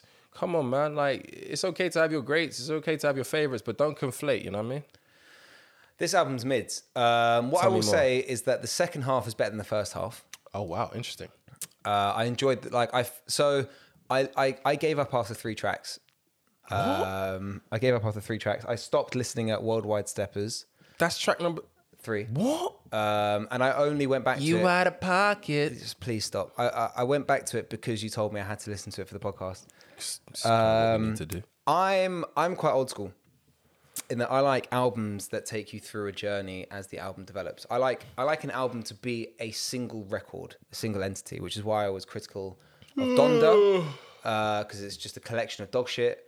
And this is, I've got time for eclectic albums. I've got time for albums that have range and have variance. No, you don't. I like albums to be put forward as a single constituent. I don't like the way that modern music is all based around single culture. I feel like albums are more important as an artist's record and are more significant of an artist's output than singles. Proper old man, bro. I am an old man. I've always been an old man, and that's fine. I know who I am. It just feels to me like Kendrick Lamar doesn't know who he is. What? On this album. Huh? He says in one of his songs, is it not N95 itself?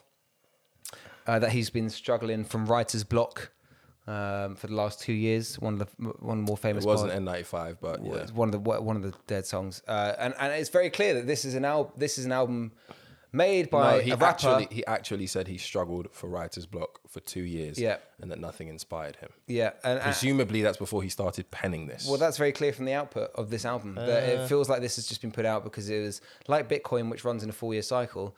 Kendrick Lamar also runs in a 4-year cycle, and He doesn't. He doesn't. Every 4 years he has to come out and he put something doesn't. out. No, that's not true though. This, There was just a 4-year gap between the last one and this one. it's an uninspiring album. I'm here to refute everything. And honestly, I'm judging you. Like this could be like the last episode we do together. This is some could be the last time I see you. This is some fuckery. Like It's mids. It's mids. And It's not time mids. It's time to say it's mids. it's not mids.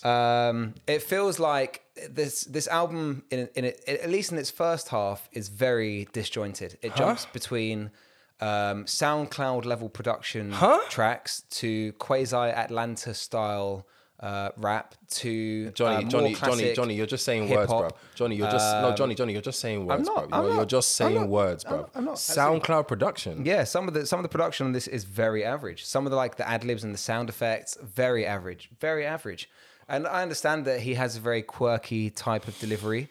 The way that he spits his bars is unique. Have you listened to Kendrick Lamar's back catalogue? I have. I've listened to a few. I didn't believe there was not enough oomph in. There wasn't enough. Oh oomph no, in that. I maintain the view that Kendrick Lamar has no discernible, enjoyable bangers. Kendrick Lamar makes music for purists. Purists only. Purist what? Purist rap fans. Bullshit. Casuals do not enjoy Kendrick Lamar. Bullshit. Casuals do not enjoy That's Kendrick bullshit. Lamar. It's not bullshit. That is It's bullshit. not bullshit.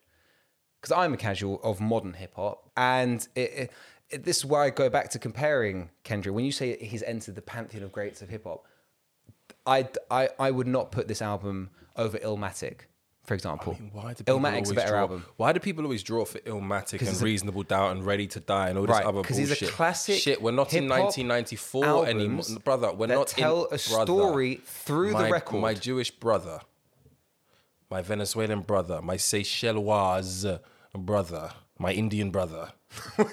You may as well be. It's not 1994 anymore. Stop doing this. Hip hop fans, we need to stop doing this. We need to stop drawing for Ready to Die and All Eyes on Me and Illmatic and all this bollocks when we're comparing greatness to greatness. You don't need to do it anymore.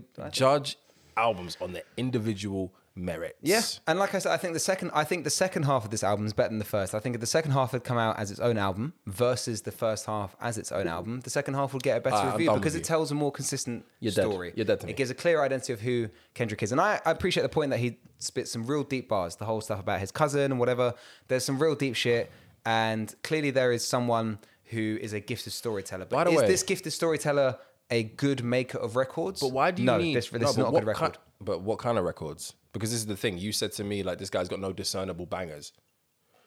I'm not going to argue with you. I'm not going to sit here and say that he's Drake in terms of bangers. Drake is a pop star. Kendrick Lamar is not a pop star, right? People who like pop like Kendrick Lamar, but it's a completely different thing. Why does he need to make bangers?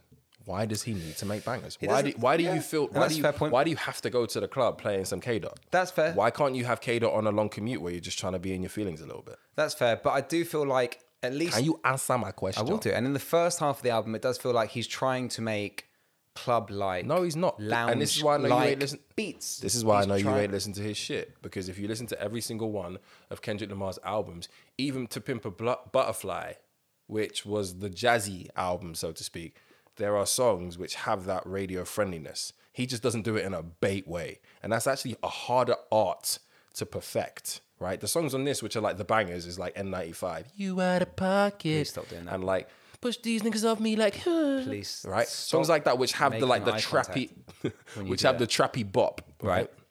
Those are the radio friendly things, but he's not trying to make it. He's always been that way. Black Hippie have always had artists who can make those jumpy things. It's just not their MO. That's just not their thing. Right.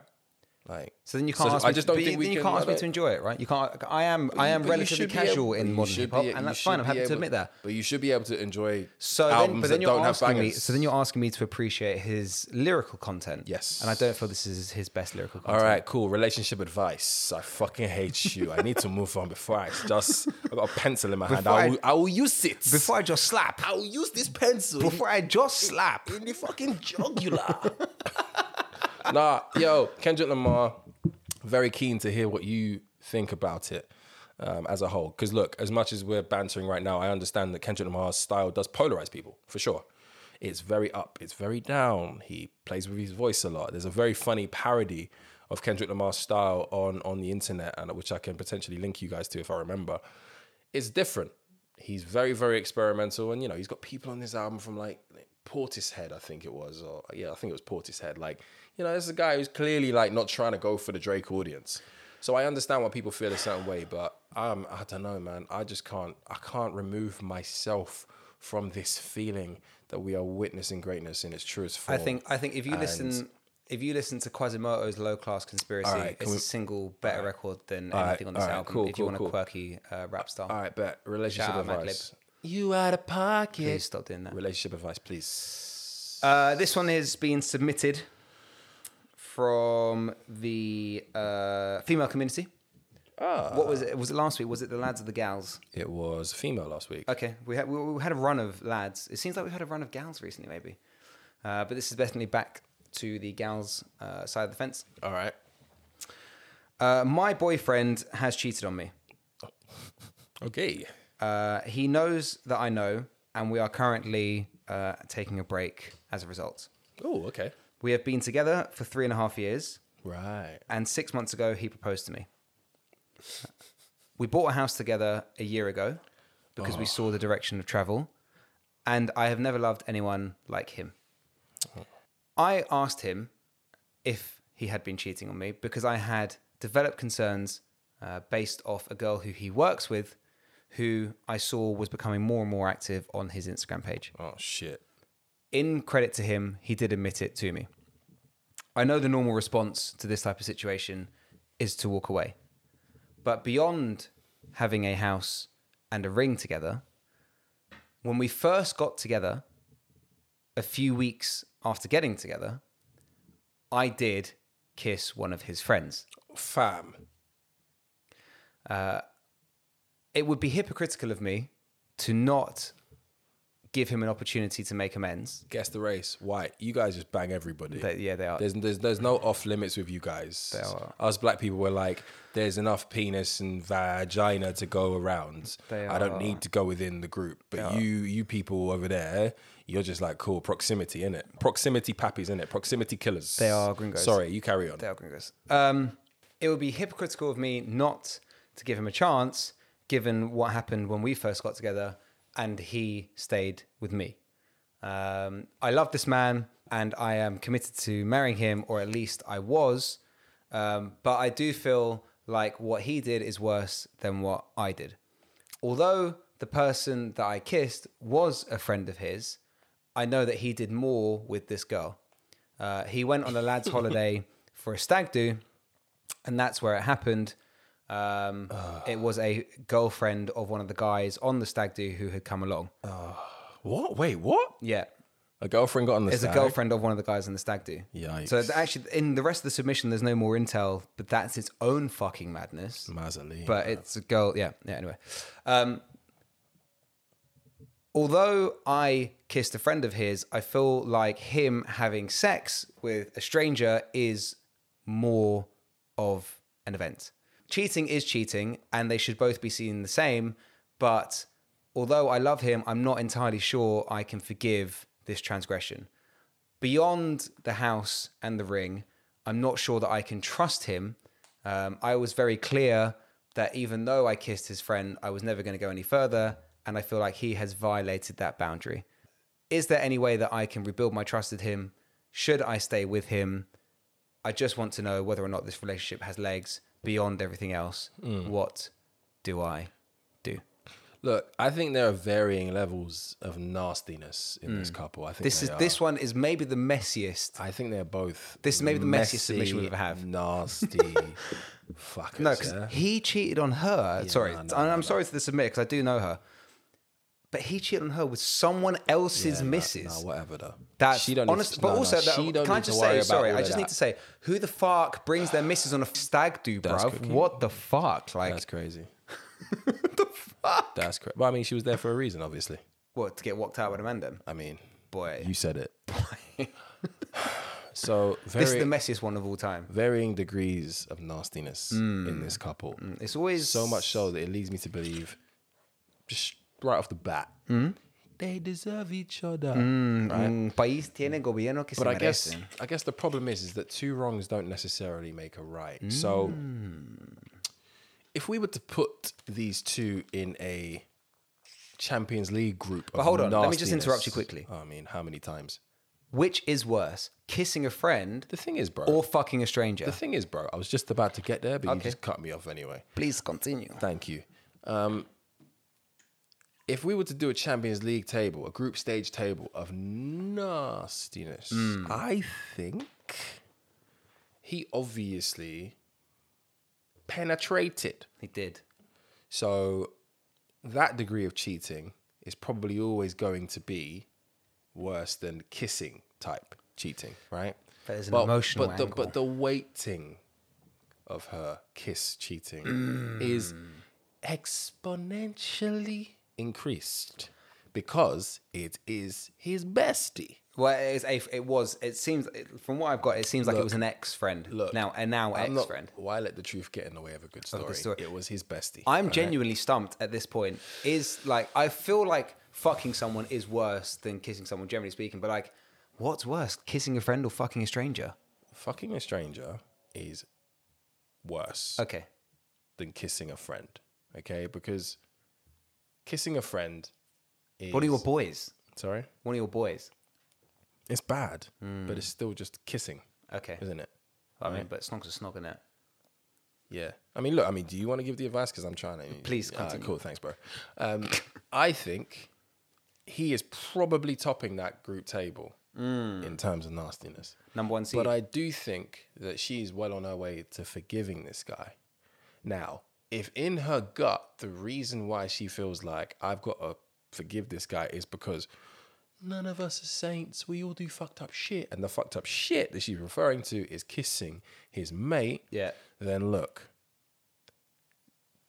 doesn't necessarily need to be an equal crime for them both to say, look, we both did something bad. Let's just forget about it. Call it a draw. Let's call it a draw. Call it a score draw. There will be no penalty shootouts. 1 point each. It's just 1 point each. Just 1 point Let's each. just forget about it and build this lovely marital home. Honestly, because it's a slippery slope, right? Like, you said that she told him, or he doesn't know. No, she knows. Does he know that she... She knows, yeah. He knows that she So they're on kissed a break at the his, moment. his friend. Yeah. So if they're both aware of their indiscretion... So he's already forgiven her in the past, So which is boom. why it's hypocritical of her to not give him a chance. That's boom. her conundrum. So boom, I reckon give it a few years and they're going to be encountering or going through some more fuckery, right? Because they just seem like the type. But for this particular junction, this particular scenario, I think it's something that they can both get over. Key thing was when she said, he cheated, but we're on a break. Well, they're on a break because she needs to figure out what she's going to do. Yeah, but that remains the point. They're on a break. Okay. She clearly doesn't necessarily consider the cheating to be unforgivable. Yeah, fair. So if that is the case, my dear, stop wasting time. If you need to put him on ice for a little bit just to make the brother sweat, fine, do that thing. You're still not right for lips in his man them. No, that's Still not right for lips in the man them. No. But as Johnny said, let's call it a draw. And let's just move on. I think, so my advice is twofold. One, you need to remove the house and the ring from all equations. Okay, because that's I didn't mention secondary, it right? yet. Whether or not you trust the guy is more important to a house or to a shiny rock. More importantly, is I think that you both need to get to the inevitable endpoint of white relationships What? and discuss the concept of an open marriage, because it seems like you're both flagrantly dishonest. Man.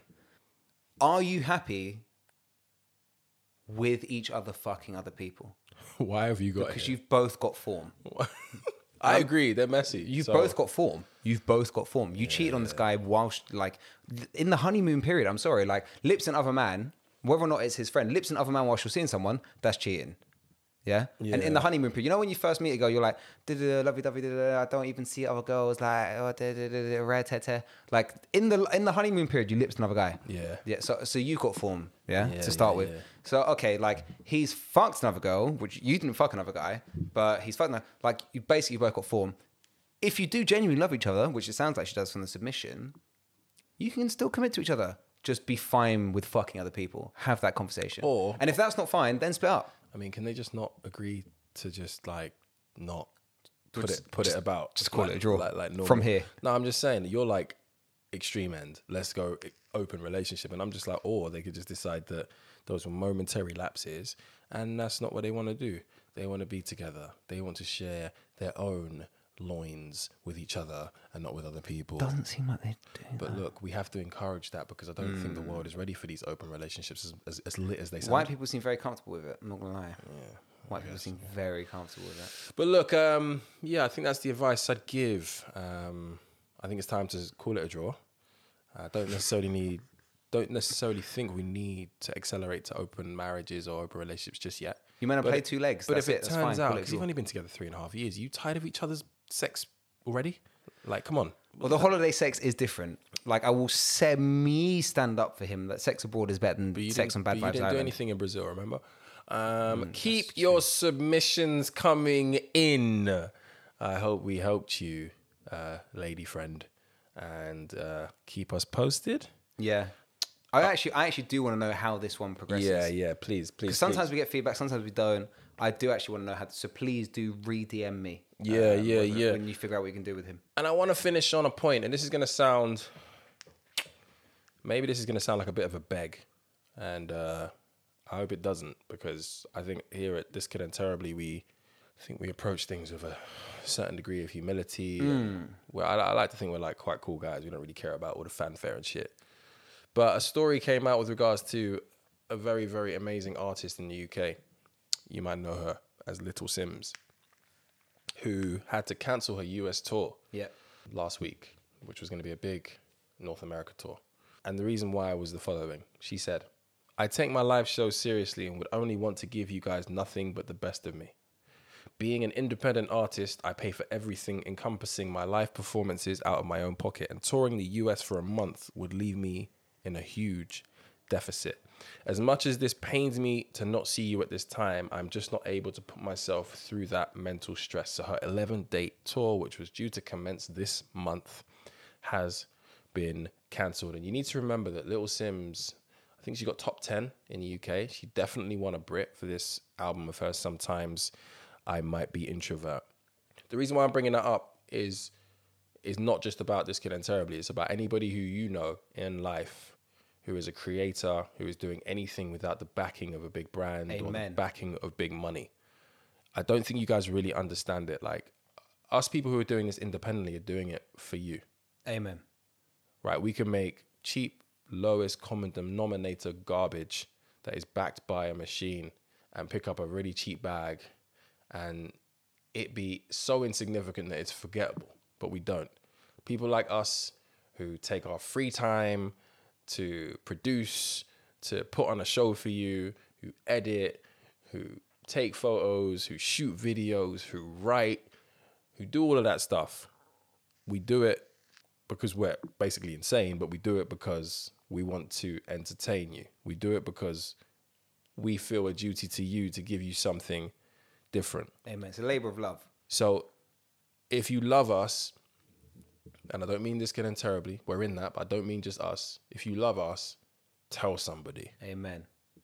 Every time we drop, you should be copping it. You should be buying it. You should be resharing it. You should be following it. Amen. You should be telling your friends about it. Amen. Because it takes nothing for you to fucking reshare something on IG and have the natural, organic word of mouth that took us to 30,000 streams last week. MashaAllah. Right? It takes nothing. You should be sending this link in your group chats. You should be buying Little Sims' music. I don't give a fuck if you can find it on Spotify if you're £10 a month or if you're on it for free. If you can find that shit on iTunes, actual iTunes, if you can find that stuff, if you can find that stuff on Bandcamp, buy it. Even if you don't listen to it when it downloads into your PC, you can then go to streams and listen to it off streams, knowing that you have bought that piece of music. You support. Buy that shit. Amen. The quality of what independent artists make goes up with your support. Amen. And with your support only. I just want to leave it there by saying I love you all. We love you all. Thank you for the support. But Little Sims should not be having to cancel her US tour. That's right. She is literally one of the greatest artists we've had. Mm-hmm. And with that, Johnny, big up. Have a nice weekend. Likewise, Netflix needs to pay people more as well, because I'm not going to lie, Top Boy is one of the main shows that they got, and she's one of the main characters on it. One day, She needs to be getting the bag. we're going to have a proper conversation about what we are really worth. If they're giving Kylian Mbappe $1 million a week to stay at Paris Saint-Germain, you better believe he is worth 4, 5, 6 times that. You Amen. better believe that shit. Amen. And it's time that people who have the talent are recognized. 100%. Peace out, you lot. We'll speak to you soon. Peace and love. alright? Hold your Boom, own boom, worth. boom, brap, brap, brap, brap, brap. You out of pocket. Stop. Please just end the episode.